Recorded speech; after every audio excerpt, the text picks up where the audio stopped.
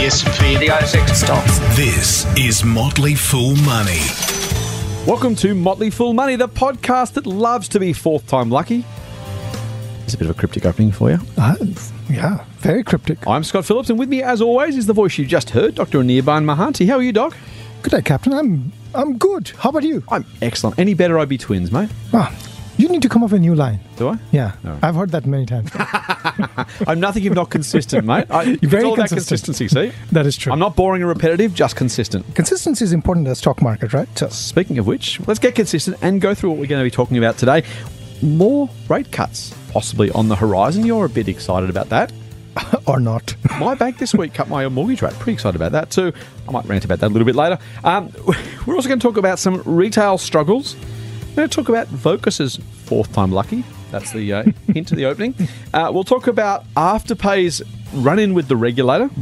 And if we have time, well, of course we'll have time, we'll get to some of our favourite part of the podcast, the mailbag from our wonderful listeners. Thank you for listening and thank you for corresponding. We're going to get stuck right into the mailbag after we cover the news and views from this week. Let's get into it. Motley Fool Money. Financial advice for real people, not trust fund hippies. Sign up for the newsletter at fool.com.au/MMM. Mate, my bank on, what day is today? Friday, go back to Wednesday. Let me know my mortgage rate's dropping by 0.25%. A shout out to the wonderful Sydney Credit Union. I'll give them a rap because they passed on the full rate cut. Unlike some people, ANZ. That was pretty good. I felt pretty good about that. And now you tell me this morning I might get another one in the Christmas stocking. Well, I'm not really saying anything. All I'm saying is, I don't know. Tell me the story. Apparently there is some talk about more rate cuts coming down the pike. Yeah. So, at a very high level, the unemployment numbers came in at 5.2%. 5.2%. Yes. Basically steady. It's pretty good. Pretty good. But here's the problem, right? Most of the jobs are being created in the part-time sector. Right. People who want to work as many hours as they want to work actually are not getting that. The underemployed. Right. That's number one.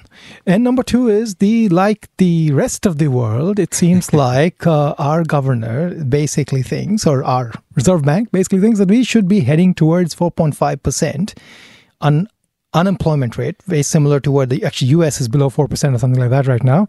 If you want to, unless we head in that direction, we're not going to have the desired inflation impact that they want. Now, mate, I don't get this. So I'm old enough, and I'm probably older than you, or at least I look older than you. You still look like about 24. Thank you very much. So there was a time when, look, 1985, right? Let's just pick a date. Let's just pick a year. If you'd have offered somebody 5.2% unemployment, they would have said, A, thank you very much, I'll take it with both hands and don't complain. And by the way, that's probably full employment. We find ourselves now an arbitrary 34 years later. Oh, jeez. 34 years later, I'm feeling older. And all of a sudden, that's now not good enough. That somehow, all of a sudden, growth isn't good enough, rates aren't low enough, unemployment's not low enough. I know Phil Lowe, the governor, knows his stuff, and I know the econocrats know their stuff, and I just can't help but feel like we've kind of gone a bit, it's a little bit FOMO these days, a little bit, like what was wonderful once is not just now okay, but downright kind of not good enough. What's going on? Yeah, so part of that is, I think the impact of technology, right? So technology has made, in many ways, like Steve Jobs has killed unemployment. Is that what you're telling me? Well, so Steve Jobs has probably done his bit, right? Steve Jobs has basically floated all these different companies indirectly. The Airbnbs of the world, the Ubers of the world, the Facebooks of the world. So all these different companies that basically run on a mobile platform. Sharing economy. So it's easier to find these sort of part-time jobs these days, right? So therefore maybe the desire for people to work actually has gone up. The cost of living is commensurately gone up. People want maybe dual income, the unemployment rate is also, the function of how many people are actually looking for jobs, right? So which is also, I think the participation rate, as the economocrats call it, is about a record high-ish. Right. 62.6 or so. So more people want to work and are working to, afford the cost of living that is today. But at the same time, but I think the current thinking is that if you don't drop that unemployment rate below whatever number it is, you're not going to get the inflation that you want. If you don't get the inflation that you want, that's, again, the question really is, what is the right inflation number, right? Right. That's also basically a number pulled out of somewhere. We're going to have to change that too, I reckon. So the RBA has traditionally said 2 to 3% is their target range. Yeah. Hasn't been there in a very long time. I think all since the GFC, I don't think. Probably like for the last 10 years, it's been under that number. I have a sneaking suspicion that the issue is not the inflation rate, but the inflation targeting. Yeah. So I agree with you that the US too is not getting there. Or actually US maybe have recently hit like somewhere around 2%, right? So maybe all the developed economies are at a state where maybe inflation is like this is 0 and 1%. Maybe that's your target range. So part of that is the problem. But the other, I think the thing is that at least for our economy, some of the industries are taking it hard, right? So it looks like the house price falls have put some jobs at risk, right? So that's one thing to think about. The other thing is the big watch out, right? Because the construction industry is a big employer. Exactly. They reckon, they being the people who are supposed to know these things, reckon every dollar spent in construction is worth about $6 in the wider economy. So you think about painting and new carpets and clothes and the things that go with that. Plus the fact that if you employ someone to do that carpeting, they then spend their money. Exactly. So the kind of multiplier effect is considered about 6 to 1. If house prices fall, construction falls off, that's a potential leak for the economy. Exactly. Yeah, and the other thing is in terms of various states and territories, in terms of what the ABC was reporting, ACT reported the strongest. So that's basically just all government jobs, right? So the government can only create so many jobs in the ACT. So there are some and the retail numbers that we have been seeing, and this the business spend that we are seeing. So there's some worry in the economy, and the worry could feed itself, which is the other problem. Our economy is so big now and frankly so reliant on discretionary spending. We were talking about this in the office the other day. There's so much reliance now on the discretionary dollar. So if we live in a subsistence world where we eat everything we grow, there's no surplus, right? And frankly, if the economy tanks, we still need to eat the same number of carrots and the same amount of beef and the same amount of, we'll probably substitute grain for beef or something. But broadly speaking, all of our income is going to go to keeping us fed. And it doesn't mean we can't be underfed for a period of time, but there's not a lot of discretion in that. There's not a lot of opportunity to cut back or discretion in a discretionary sense. We can't choose to cut. They may have to be forced to, but you can't really say, well, I won't spend that this week because I don't feel great. It's not the new car. Right. Well, that's the thing. So if you think about the modern developed economy, think about our days, right? And listeners, as you're listening to this, think about your day. Think about the few cups of coffee maybe you bought, maybe you made at home, but you bought some coffee. You probably made yourself or you're going to buy yourself a fancy sandwich or a meal out. You might have a couple of drinks after work with your mates. You might be driving a car that's relatively new. You're probably putting premium petrol in that car. You've probably got Netflix on at home. You've probably got a new iPhone. If you had to cut back your expenditure, I would bet, with the exception of bills, so mortgages and stuff, most people, and again, this is not everybody, there will be people listening to us now who feel like they are pretty struggling, and absolutely that can be true, but most of our listeners right now could probably easily take 10-20% of their spending on an annual basis, not necessarily a weekly basis. If you cut back the coffees, the takeaway, the technology, the content, all the things that we cut in the holidays, I reckon very quickly we could save 10 or 20% of our spending. Now, if you put that on an economy level and say we just have to feel a little bit more concerned about how we are situated economically, maybe we should cut back a little bit. And in fact, in the most recent numbers, we might have talked about this last week, in the most recent numbers, the household savings rate went up. Yeah. So interestingly enough, it's not that people have less money, it's they're spending less money because they're feeling less comfortable with the economy. At least that's the inference. Yeah. I hope we've got some good news coming next. Motley Fool Money. For more, go to fool.com.au/MMM. Nope. No good news? I thought you were going to have good. Well, at least not yet. So poor old Kmart and Target, mate, owned by Wesfarmers. They must hate the fact they bought this business. They bought it with the Coles business. They spun Coles off because investors wanted Coles. No bastard wants Kmart and Target. This is a very, very tough. This is a very tough business. So we're talking about discretionary spending. We're talking about deflation. Man, I'll tell you what, if discount department stores aren't the epitome of deflation and cutthroat competition, oversupply, so Kmart, Target, throw Big W in, which is also struggling. The Reject Shop, an absolute basket case. Mind you, Westheim's also bought Catch of the Day and the Catch Group recently, the online kind of discount retailer. So there's something to that, but poor old Kmart and Target, they can't take a trick, can they? Yeah, they can't. I mean, it's such a tough category, right? I mean, we've seen that with Reject Shop. You need to have like rock bottom prices. Yep. Right. And then that helps. But you also, in some ways, need to find products that are contemporary, or so you need to find whatever is hot today. So Mate, I know all about fashion. Don't try to tell me about fashion. Exactly. I'm the fashion player. So you're the fashion. So you need to. Not only that's like let's use Target, right? And like for like our daughter's stuff, like we go to Target to buy stuff because they actually have good products. Right. They have trendy products and they're cheap. It's a good deal. It's a good deal, but you can at the same time you can see there's probably not much money they're making here, right? They're selling stuff at $15 with somebody else, like any other branded place is probably selling at $35. You buy right? $4 and $6 t-shirts. Exactly. At the moment. So I mean, but it's a hard gig, I think, and that relies on volume. And I think a lot of that volume or basket size is probably going online, which is why I think the Catch Group purchase actually makes sense. Yep. So I think it's just, to some extent, I think it's the consumers, maybe being more careful with their spending. At the same time, I think a lot of that volume is shifting to online. And in some ways, maybe we're like, like in the US, it's like 12% of the retail online is online now. Yep. And it's still growing super fast. And it's growing super fast, right? So, and we are probably slightly behind in that trend. So, I mean, so there's more pain ahead for these guys. Yep. So I don't know what to say. I mean, are you happy with that? Well, that's why nobody wants to buy this thing, right? I mean, they want to spin it, but nobody's going to buy it because it's like it's the market with the headwind. Yeah, it really is. I mean, so retail's tough at the best of times, right? And reasonably, Target and Kmart and Big W have struggled for the longest time. There are simply too many discount department stores in the country. Now, a Reject Shop aside, which is frankly its own basket case, but you don't need. These guys sell roughly the same stuff and roughly the same demographic to roughly the same people, and you just don't need. We've never, even pre-retail, we didn't need this many of them.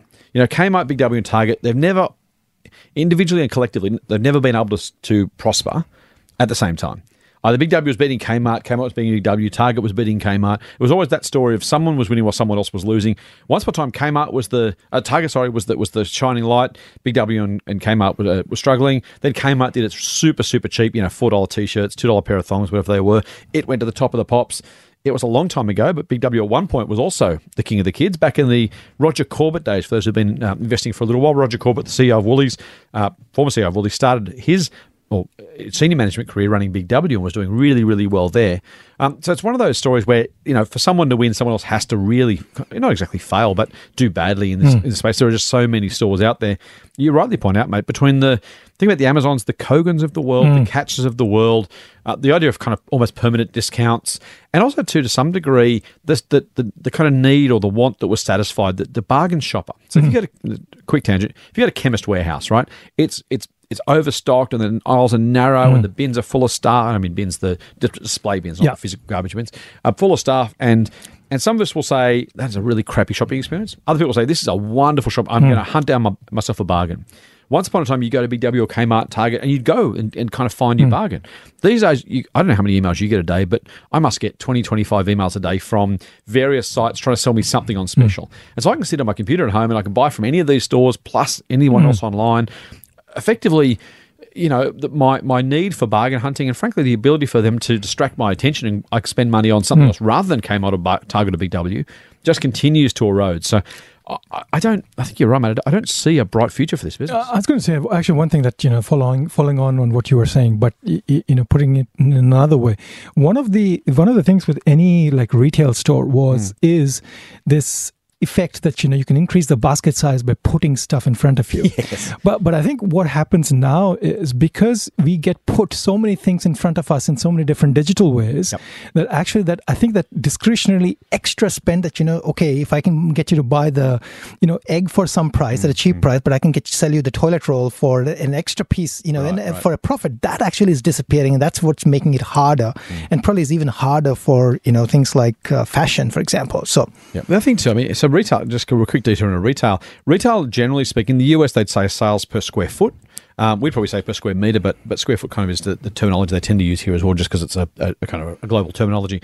The idea of kind of you want to get as many so rent and staff are two of the biggest costs, the two biggest costs other than product, obviously, for a retailer. Fixed also. Right, exactly. And so what you want to do is you want to get as many dollars of sales for every square foot you've got, because that does tend to correspond with staff numbers. Although it can be different depending on the product. But broadly speaking, you want to try and get as many dollars per square foot as you can. You want to get the highest possible return on that retail space, the rental space you're paying for.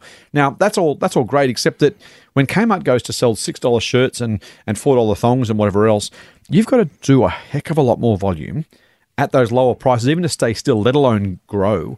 And to some degree, that's why the retail reject shop is struggling because it's trying to, everyone's trying to race to the bottom on price. Yeah. Not enough people are getting extra customers through the door. And so Kmart probably hoped they'd put the other guys out of business. It hasn't been successful to the degree they wanted. Just now Kmart itself is struggling. Sales per square foot remains a big, big problem. Exactly. So the reject shop is the new dollar store. Well, it kind of always was, but it had once upon a time it had it to itself. So way back in the day, our listeners will remember Kmart and Big W both sold branded product at, a $15 Rip Curl t-shirt or a $25 Billabong jumper or something. So it was cheaper than the kind of the specialty stores, the individual clothing stores, but it wasn't super cheap. So Reject Shop always had that kind of dollar store opportunity about it. The problem really is that Kmart is almost the new dollar store. And so Reject Shop kind of find itself, well, we don't have the best range or the best prices or the best locations or the best service. If you don't have any of that stuff, it's tough to make a buck. Hard. Get more Motley Fool Money advice at fool.com.au/triple M. Now, mate, we talked about the number of rate cuts that might be coming down the pike. You know what's going to be larger than the number of rate cuts? Oh, yeah, I have a feeling. The number of bidders for Vocus. Now, there was a time when telecommunications was all the rage, and we've talked about that before. Yeah. Vocus has now had a fourth potential bidder. That's not even the best part of the story. The best part of the story is the bidder was AGL, the energy company. It's decided it wants to... This is the equivalent of Telstra saying, you know what? We're going to go and buy Origin Energy. Or Transurban deciding it wants to buy Optus. This is just... I don't have enough words to describe how bizarre this is to me. Are you going to tell me that I'm missing the big picture? I'm not thinking strategically enough, or am I close to the money on this one? I think not just close to the money. I think you've hit the nail where it should be hit. Man. Okay, I'm going to spin it a little positively. Do your best. I'll try my best. For Vocus, look at the number of suitors. People are just lining up to buy this thing, but nobody buys it. Well, that's it, right? So they've had three people walk through the offices and say, yeah, thanks, but no thanks. Yeah. Well, maybe they're fourth time lucky, right? It does look, and it very much looks... I guess it could be two desperate parties that get together and maybe something good happens. Desperate is the right word. Right? So this is the thing. So 3 individual bidders have come and knocked on Vocus's door. Yeah.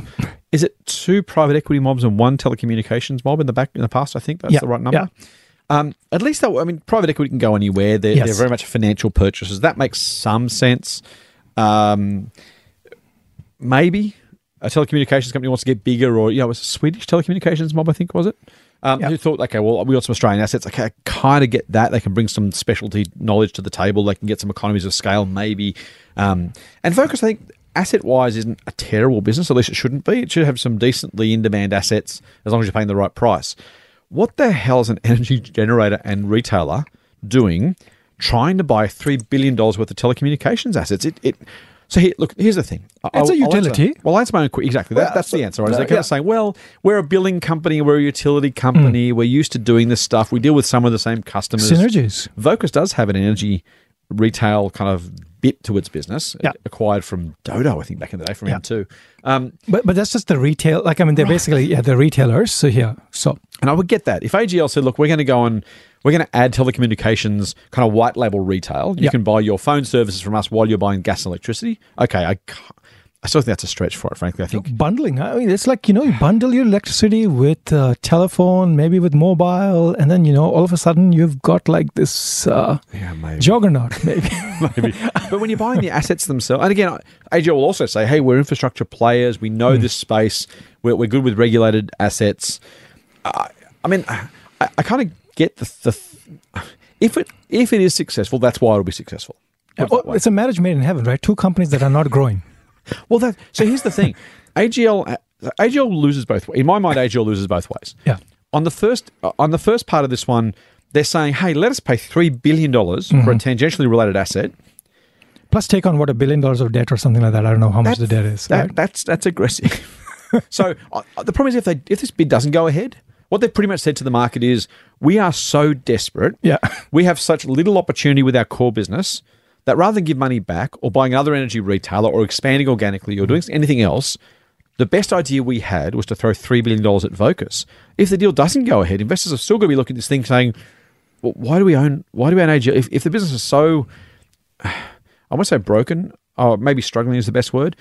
If it's struggling so badly that Vocus is the best idea, if the bid doesn't go ahead, why do you still own AGL shares? Surely this is the time to say, well, this is a board that's roughly out of ideas, roughly out of growth prospects. Why would you own the shares? I mean, I don't want to be disparaging, but I think... Oh, I do. So I'll try to... one of the things I think what happens in companies is like every management team probably thinks that they want to build an empire, right? So you can build an empire by expanding the number of revenue dollars that you're bringing in, but in the process, you might actually create no value, or you might actually create negative value. But I think people don't think about the value creation first. I think people think about maybe this is empire building. But I agree with you. Like, I mean, if this is the best use of $3 billion, either, if your own cash, which they don't have, right? So they're going to do a capital raise, which basically means that they're going to use a combination of debt and shares. Oh, man. This just looks like a bad idea. If you have got cash, maybe pay out dividends to your shareholders if you have no better use, right? I mean, pay out dividends franked. We still have franking. So we've got franking. So pay out franked dividends. I don't know. But on the other hand, this is a good price for Vocus shareholders, right? If it goes ahead. Well, the odds aren't strong based on history. The odds aren't strong based on history. But I agree. I think it doesn't make much sense to me. Real money advice from real people. Not just a couple of dicks with a Porsche. Get more at fool.com.au/MMM. Mate, the single hottest stock on the ASX, I reckon I could ask 15 investors and they'd all get it right. The single hottest stock on the ASX in the last, goodness knows how long, has been... It's Coca-Cola, Amatil. That's the best stock in the ASX, not the hottest stock. Okay. I don't have a Coke in front of me. I normally do when we're doing this podcast. I'm Coke-free for now. That's not a conscious decision. Trust me, I just didn't buy one. You don't like the fizz anymore? Getting straight back in or after the podcast. You don't like the fizz? I love the fizz. It's very fizzy. Bring on the Coke Zero. Okay. Mate, no, not Coca-Cola Amatil. I own shares. You forced me to disclose. I will also say that, Coca-Cola is not paying us, or Coca-Cola Amatil is not paying us any advertising dollars. But it makes a profit unlike Afterpay. That doesn't stop investors paying $6 billion for Afterpay. That's its current market cap.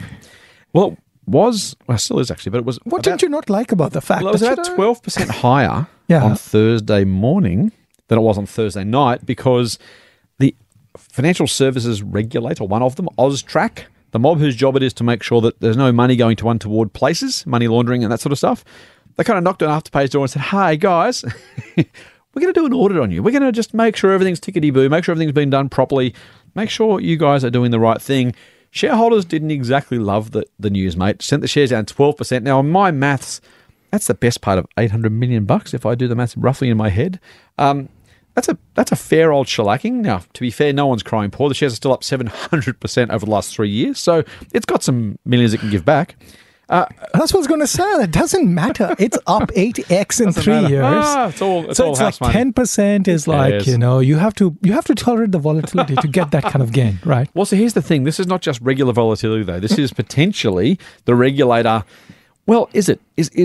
So Austrac are saying, guys, you might have to make some changes here. We might require you to take a little more care, put a little more effort into the way you identify your customers, the record keeping that you use, the disclosures that you make. We don't yet know what the audit will find. Shareholders are kind of worried it might dent the company's business. And I think, I joke about Afterpay. I'm probably just jealous that I don't own the stock. But this is not a non-trivial issue, right? Like, at some level, an Austrac finding could put a decent, at least short-term dent in the Afterpay business. Yeah, so it's, I would say it's a non-trivial issue, but I mean, it's a not a non-trivial issue. It's an important issue. But at the same time, I think we discussed this last week as well. I mean, one of the things to note here is Afterpay basically is giving out small amounts of money to customers. Basically, it's indirectly lending small amounts of money to, or it's actually lending small amounts of money to customers. But so it's hard to perpetuate, like a $10,000 plus type of transaction, which is what Austrac would be interested in, right? Right. So the money laundering laws, just so everyone's clear, if you make more than a $10,000 transaction, the bank is required to A, know who you are, B, who you're giving it to, and C, notify Austrac that the transaction has been made. Right. So that's kind of the threshold. Now, as you say, Afterpay's more $100 pair of jeans than $10,000 bank transfers. It's hard to do that. But it's still saying that, look, there's certain requirements made of the big transaction, the big financial intermediaries, so the banks and the like, even the money transfer companies, that kind of stuff. And they're kind of sniffing around saying, we're not sure that we shouldn't be a little harsher or at least more strict with you guys on what you need to do as well. Yes, I think what they're asking for is fine, and they're following what the laws are, and they're making sure that our financial services and our financial institutions and our basically the health of the economy overall is healthy, and that anything bad, if it's happening, they need to. So this is great. In a way, this validates that Afterpay is important enough. Now, so here's the bull case. Right? The bull case is Afterpay is important enough that Austrac is interested in knowing actually what they are doing, right? And if there are any, deficiencies, that's an if, they might get fined.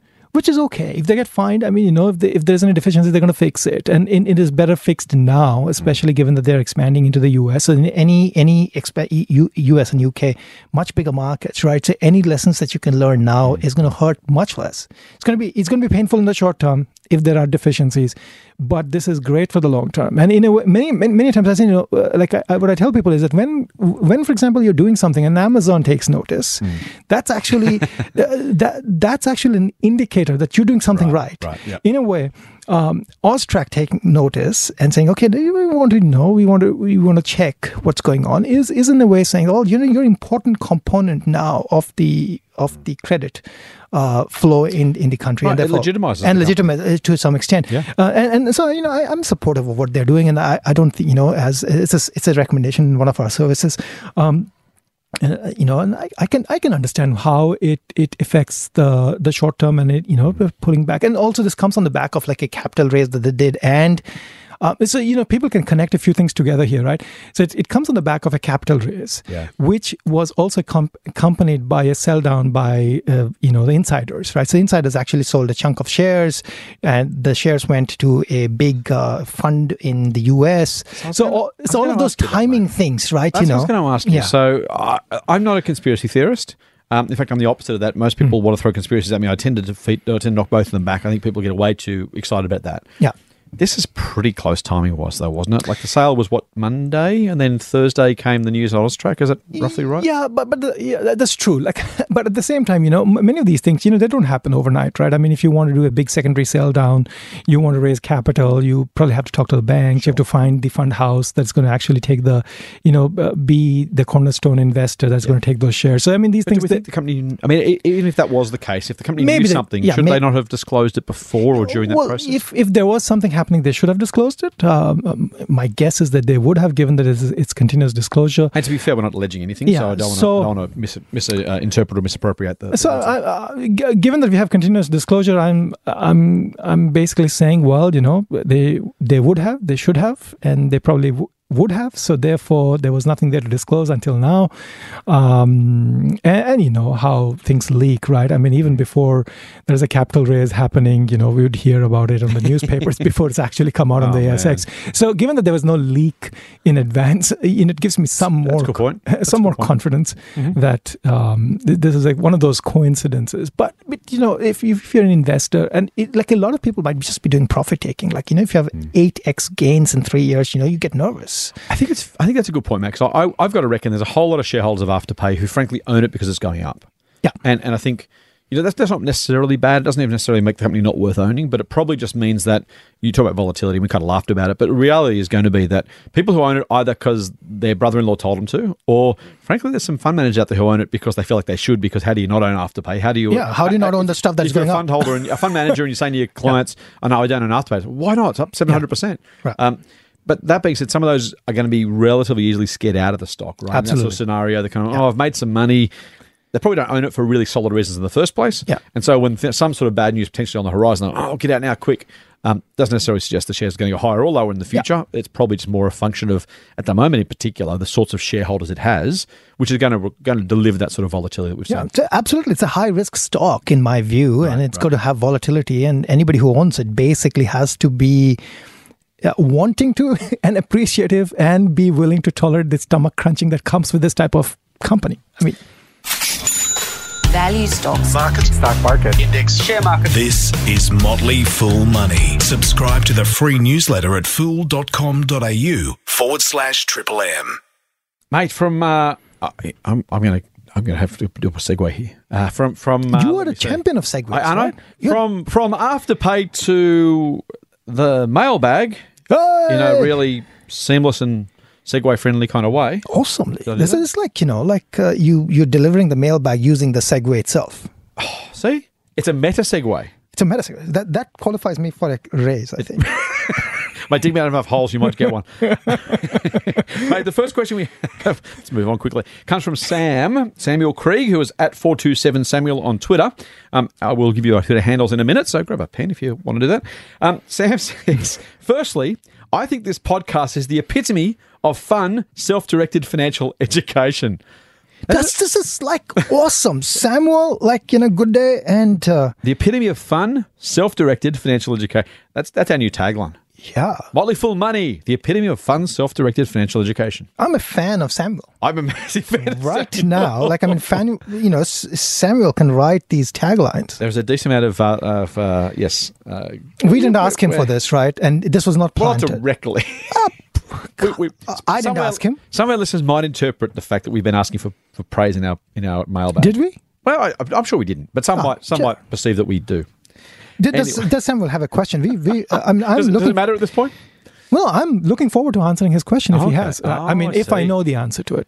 You'll know the answer, mate. Maybe. You're good at this stuff. You're the expert, mate. That's why we got you here. Sam says, I was hoping to get your thoughts on the nature of cyclical businesses, such as agriculture, specifically Costa Group and their recent price movements south. Ouch, I remember that one. I like the business as a whole, and the recent announcements to me seem more related to events outside management control. Do you think that in these types of businesses, unforeseen events like this provide good opportunity, or is it best to stay well clear? So before you answer, I will disclose that Costa is a current recommendation of Share Advisor. So I'll put that out there to declare our interests and conflicts thereof as appropriate. So firstly, mate, before you get into Costa, even before you get to agriculture, cyclical businesses, you don't strike me as a cyclical business kind of guy. How do you think about cyclical businesses? So yeah, this is not something that I specialize in. Actually, every time I've tried, I've actually probably failed. So my strike rate is pretty bad. But one of the things, and this is something that you say quite regularly, is that and they could be as investors, we need to keep an open mind. So cyclical businesses are good. The thing is that cyclical businesses are cyclic, which means their profits are going to basically cycle from highs to lows, yes. Right? The best time to buy probably is when the profit is basically at the bottom, if you can figure out what the bottom is, right. Or you have a good idea that this is really going to turn now. Then the company on multiples is going to look expensive because the E of the price to earnings, price divided by earnings. So earnings are low, but they're going to rebound, and the price to earnings looks high. That's probably a good point to actually buy. And conversely, then you're implying that if you were to buy in a low multiple of high earnings, that would be a mistake. That would be a mistake. So traditional value investors would normally say buy at low PEs. What you're saying here is with cyclical businesses, they can actually be a value trap. It could be a value trap. But so all that said, I wouldn't think that Costa to me looks like it is cyclical, but also I think it's got growth opportunities in it. So, I mean, there's the other angle is that how much growth is there in that company that you need to factor that in as well, right? If there is growth opportunities, then maybe, you have to account for that in the price to earnings, if that's your valuation metric or whatever else you're using, right? If you're doing a DCF and so on and so forth. Yeah. So, I mean, that's the, look, I like Costa actually quite a bit. And it's not a recommendation in any service that I'm associated with, but, and I'm not saying that because it's on Share Advisor or anything. I just think, it's a good opportunity they've got. It's a hard business that they're in, and things like, whatever the mushroom flies that they had and, tomato flies or whatever flies. I mean, these things are going to happen. Yep. So this can be an opportunity if you think that there's growth ahead, right? More and more people are having these avocado sandwiches, toasts, and things like that. So and we have avocado every day in our house. Buy two, mate. One for you, one for Costa. Well, I always buy two because they're almost always. Well, the reason is that they're on a deal always. You buy two for $5 or two for $4 or whatever is the deal. By four, mate. You can never have enough avocado. It's a wonder food. So I think again, it could be an opportunity. I don't follow that company closely. It's in your service. So you probably have some comments on that. But that's what I can say. Yeah, look, Sam, a great question. And again, thank you for the positive feedback. I believe Sam said we're the epitome of fun, self-directed financial education, but I might just be making that up. No, he did actually say that. I just thought I'd say it again because, it's nice to hear that we're the epitome of fun, self-directed financial education. So look, here's the thing, Sam. I would separate Costa is absolutely cyclical, but it's also volatile for the reasons that Doc's already pointed out, because these things are not even cyclical, they're just kind of random events. So there's kind of two forces at play here. Doc is absolutely right about cyclical businesses. If you know a business can tend to be relatively cyclical, and that means that profits, sometimes revenue, but certainly profits, will fluctuate or cycle from high to low and back again.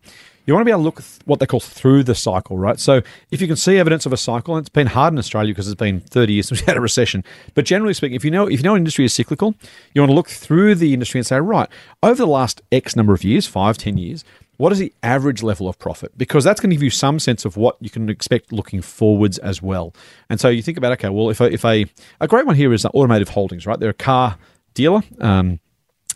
Plenty of brands. They're an amalgamation of a whole lot of car dealerships. You know that new vehicle sales are going to be sometimes high, sometimes low, and sometimes quite low. And you can look back through history and see what the sort of average levels of sales and profitability have been. That gives you a reasonable sense. So Doc's point, if you can time it nicely and buy it at the bottom, then great, do that. If you don't know exactly where the cycle is necessarily, at least take an average profit over the last X number of years. So let's say, pick 7 years, pick a number. Go back over the last 7 years, find what the average level of profitability is, and then pay a decent multiple of that profit. Whether it's high or low now is kind of a little bit arbitrary. Frankly, it's going to give you some opportunities, because if you can buy it for less than that average level of profit, you're doing well. If you buy it for more, then you're probably going to do badly. But it's less about where you are in the cycle and what this profit looks like through the cycle. When it comes to Costa, it's still a buy for us at Share Advisor. And the reason is exactly as you point out, mate. This stuff is absolutely going to happen. It'll keep happening. It's going to be volatile for that reason. This isn't necessarily cyclical, though. It's not like every 3 years they have a mushroom rot or a berry infestation. They'll have it from time to time, every now and again. But they're a diversified global business now, or becoming more global over time. It will happen. So yes, absolutely. I think rather than being cyclical in this case, although it can be cyclical as well, if you get an opportunity to buy because the market freaks out about a one-off, or not necessarily a one-off, but an irregular event, then that should, we think, hopefully, provide us with good opportunities. So there's a difference there between pure cycle and the sort of one-off events that give you a chance to buy it cheap. I think it's the latter when it comes to Costa. It will happen again, absolutely, so be mindful of that and be careful about how much you pay. But generally speaking, when the market freaks out about something that really is not an ongoing problem, that's normally a good chance to buy. Motley Fool Money. Mate, we got a question from a Twitter user who identifies themselves as @BlurbMan. Love that. BLURBMAN, BlurbMan. I don't know, mate, do you reckon he's in advertising, BlurbMan? I don't know, but I love that. I love that handle. I love that handle. It's a great handle. Thank you, BlurbMan, for now. I'm almost hesitant to read this one out, Doc, because there's no praise at the beginning. Should we just leave it and move on? Well, yeah, I don't know. I mean, it's indirectly talking about stuff that you are passionate about. And true, okay. And you've been, banging on and on about it on Twitter. You mean nicely when you said banging on? Banging on sometimes is a nice thing. I don't mean it negatively at all. You've been boring us all senseless. No, I mean, that's great. All right. Trying to help people save money. Never let it be said we only read tweets out that are positive, though we do tend to preference them. Blurbman says, "Hi, Scott and Doc. With interest rates being so low, sub 3.5%, is it more worthwhile to make additional mortgage payments or to make baseline payments and use the additional money to invest elsewhere. It's not that hard to make more than 3.5% returns. Cheers, Blurb Man. I do love that. So, Doc, if Blurb Man was, again, we can't give personal advice, and everyone's situation is different, so we won't tell Blurb Man specifically what he should do. We'll assume he's a bloke because he's identified as Blurb Man. But generally speaking, how do you think about trying to choose between paying more off the mortgage or taking the advantage of low interest rates and putting the extra cash into the market and trying to earn more than what you'd otherwise save paying off the mortgage? I think that's a brilliant question, and it's a great question, and it's a hard one because again, so it's not a personal advice in any way. We can't give that. Yep. It's a great question because there's a little bit of personal subjectivity here. Right. What makes you comfortable, right? Can I break in for a second? Yeah. I know you get better to answer the question, but maybe you guys say this anyway, so I'm probably stealing your thunder. This is one of the great things about financial advice, and if you are getting advice from anybody, including us, as you're listening to this, there is always a most rational, most theoretically correct answer to any question. Yes.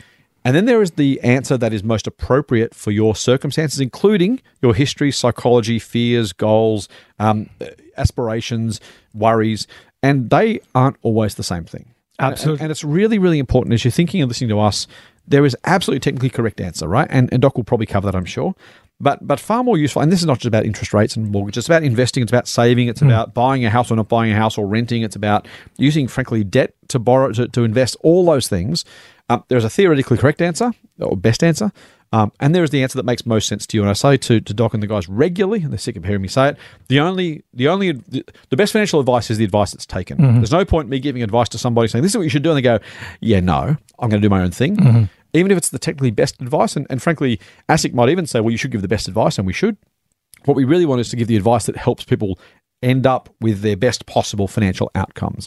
And because there's a human element, we have to make sure we get that right. Absolutely. Sorry for the interlude, mate. No, go and tell Blurb Man what he should do. That's absolutely brilliant. Like so okay, I'll use my own personal example without getting into specifics, right? So in our personal case, we have preferred to have keep some money in the offset account, for example. We could pretty much minimize that as much as we can and invest all that money. We have not done that, largely because it just makes us comfortable, makes my wife comfortable. Right. And if makes my wife comfortable, then it allows me to invest better, right? Because if my spouse is unhappy with what I am doing, then that's already a starting point of problem, right? Very good point. And so therefore you don't want to do that. So that said, the rational answer here is that I would personally think that because it's like interest rates are like 3.5, it's probably going to get lower. Yeah. And I mean 3.5, you can find a mortgage that's probably now at 3.2, right? Maybe even lower, right? Given where the rates are. On the market, you potentially going to get much more, right? The markets historically have done 8 to 10. Maybe they're going to not do that much because they've had a bull run, but whatever. Like, I mean, if they're going to do even 7%, you're still ahead. And therefore, it does make sense rationally to invest more in the market given this scenario. And maybe when the interest rates creep back up, maybe you want to unwind some of that and bring it here, and that'll be the rational answer. I think that'd be also the best possible use of your funds. Putting aside you don't want to invest funds that you need in the next 3 years in the market, right? So if you put that aside, then it does make sense to maximize. And I'm not saying that just because we are stock market, newsletter service and things like that. Yep. That's exactly how I feel, with the caveat, as I added, that, I tend to keep a little bit more than what is necessary, largely because, that's just my own personal circumstances. That, the contrary to that is that I've often dipped into that when I think that it's, market pullbacks. I feel comfortable dipping in and investing more at that time. Again, that's just again a personal scenario, personal situation, and I think every person is different. But yes, I would absolutely invest because that's where the returns are. Mate, I think that's perfect. I will add a couple of things. First is a couple of points. First is don't think about the 3.5% in isolation, because the 3.5% is tax free. Correct. So effectively, and depending on your tax rate and working and all that sort of stuff, but if you're making 3.5%, or you're paying off your loan at 3.5%, that's probably equivalent to a 5.5% before tax. So you don't have to pay tax on the interest saving on your mortgage. You would have to pay tax on any profit you make from investing. So if you were to earn 4.5%, for example, investing, and you hopefully do better than that, but if you were to earn 4.5%, then potentially you'll actually end up worse off after tax than if you just paid money off the mortgage. So first thing is think about that. The tax situations are different. We never ever say invest or don't invest because of tax. What we do say is look at the after-tax returns, and in this case, the interest savings are tax-free. That's a big win. Second thing I would say to Doc's point a little bit is, I think it's Warren Buffett's line, but it's probably someone else's line. You never want to rely on the kindness of strangers. What I mean by that is the bank really doesn't care whether they throw you out of your home or not. I would always say get ahead of your mortgage repayments, either by paying down extra, or as Doc said, and Doc does, and I do the same, put some more money in the offset account so that if the worst happens, if I get hit by a bus, if my boss decides that, look, it's been fun, Scott, but we want someone else to do the podcast, you can go and find another job somewhere else. I'm not going to get to the first repayment and go, oh, gee, where's the extra money? Yeah, I could sell some shares and that might take some time and I've got to pay tax on the sale. So there's always ways to get some of the cash, but you don't ever want to rely on the kindness of strangers. It doesn't mean take out no debt. It just means be conservative with the amount of debt you have. And it makes a whole lot of sense to have more money somewhere in an offset or extra repayments. So you're always ahead. You've always got that buffer. And you know what? It's a psychic buffer as much as a financial buffer, but both are really, really important. So think about that. Next thing, again, to Doc's point, I agree. That being done, then absolutely go and invest somewhere else. Be mindful of the prices you're paying, of course. You don't want to go and pay over the odds for something that's going to fall by half.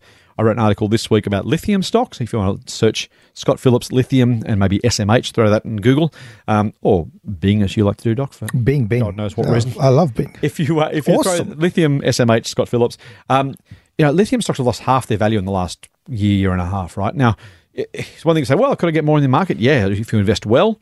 And again, that risk component. Investing, we think, over the very, very long term, on average, will compound at much better rates than you get in your mortgage. But just be careful. Don't take money out of the mortgage and go throw it in the latest hot stock, latest marijuana stock, lithium stock, tech stock, whatever's overpriced right now. Again, maybe you'll do really well. Maybe you won't. But just just be careful about how you invest that cash. If you're going to say, look, over 15 years, would I be better in a diversified portfolio than paying off the mortgage? Absolutely. Over the next 2 years, with a hot tip from your cabbie, you know what? I think I'd probably pay it off the mortgage if I had the choice. So be diversified, be thoughtful, be sensible, think long term. Again, all the things Doc's already said, but just to reiterate that point. But yes, overall, I think it makes much more sense to invest outside your mortgage because there's simply better returns on offer, as long as you also then pay off that mortgage in a reasonable time frame and don't go and spend the extra cash. So again, some people can invest and then go and spend that proceeds of the investing on something else.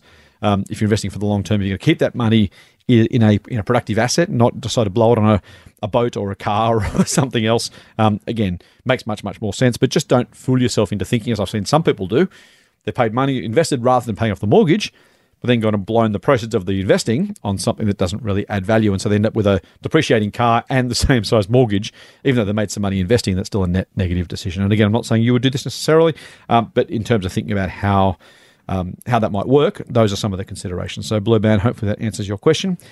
Again, thank you for the great question. Thank you for the great handle. Not so great on the lack of positive feedback and reinforcement for us. Yeah. We're nothing if not narcissistic, Doc. Well, but, next time. Next time. I hope Blurred Man, especially, has got such great handle. We would never ask for it. We'd never require it. We just want you to know that we feel better when you give us some nice words, and we feel a little bit sad when you don't. That's all. Yeah. So if you really don't like us, don't bother. But if you like us, then think about how we feel. We have feeling. We're people too. That's true. Not just voices in your podcast machine. No, we're not machines yet. Not yet. Not yet. Hopefully. When that happens, I'll be actually glad I put some money in the offset. Exactly. When I get replaced by the robots who can either come and do this or stock pick or something else, I'll be in all sorts of trouble. And they'll be walking around. I've also got some really, mate, we've gone well over time. I've got some great mailbags still lined up for next week. So awesome. I love mailbags. Send us some mailbag. If you are interested, if you want to hear our thoughts on something more interesting, if you want to give us some praise, potentially, just hypothetically, no requirement. Just a little bit. If you wanted to. Yeah. Just completely, agnostic as to whether we get praise or not, but... And you just give us praise. I think that's just fair. We're pretty good. Yeah. Why would they not? Actually, otherwise the machines are going to take over. I mean, that's not good for anyone. This is the highlight of our listeners' week, Doc. Yeah, exactly. I love it. Poor people. If you do want to get in touch, at the Motley Fool AU on Twitter. I'm at TMF Scott P, and Doc is at Anirban Mahanti, ANIRBAN MAHANTI. You can get us direct mail on Facebook. You can send us an email at info@fool.com.au. Twitter's easier because we can kind of interact and it's a bit more fun. But any of those you can get to us. Don't send us snail mail because I don't even know our postal address if we have one. No idea. The company in the US is actually getting rid of landlines. That is awesome. Isn't that bizarre? That is awesome. I never thought I'd imagine an office where you literally didn't have a phone or even a phone number. Steve Jobs. Bizarre. It's all about Steve Jobs. The world changed because of one man. I knew I'd gone too long. All right, that wraps us up. But before we go, don't forget you can and should subscribe to the Triple M Motley Fool Money podcast through iTunes or your favourite Android podcast app if you're one of the more enlightened people. And if you like what we're doing, please give us a rating, give us a review, tell your friends, share the love. The more they know, hopefully, the better they will be off financially. That's why we're here. That's why we do what we do. And don't forget, you can get a dose of foolishness straight to your inbox by going to fool.com.au/Triple M. Triple M. That's it for this week's Motley Fool Money. We'll be back next week with a full mailbag and a little more foolish insight. Fool on. Fool on. The Motley Fool and people appearing in this program may have positions in the companies mentioned. General advice only. Please speak to your financial professional to understand how it may pertain to your situation. Subscribe to the free newsletter at fool.com.au/Triple M. The Motley Fool operates under Financial Services Licence 400691.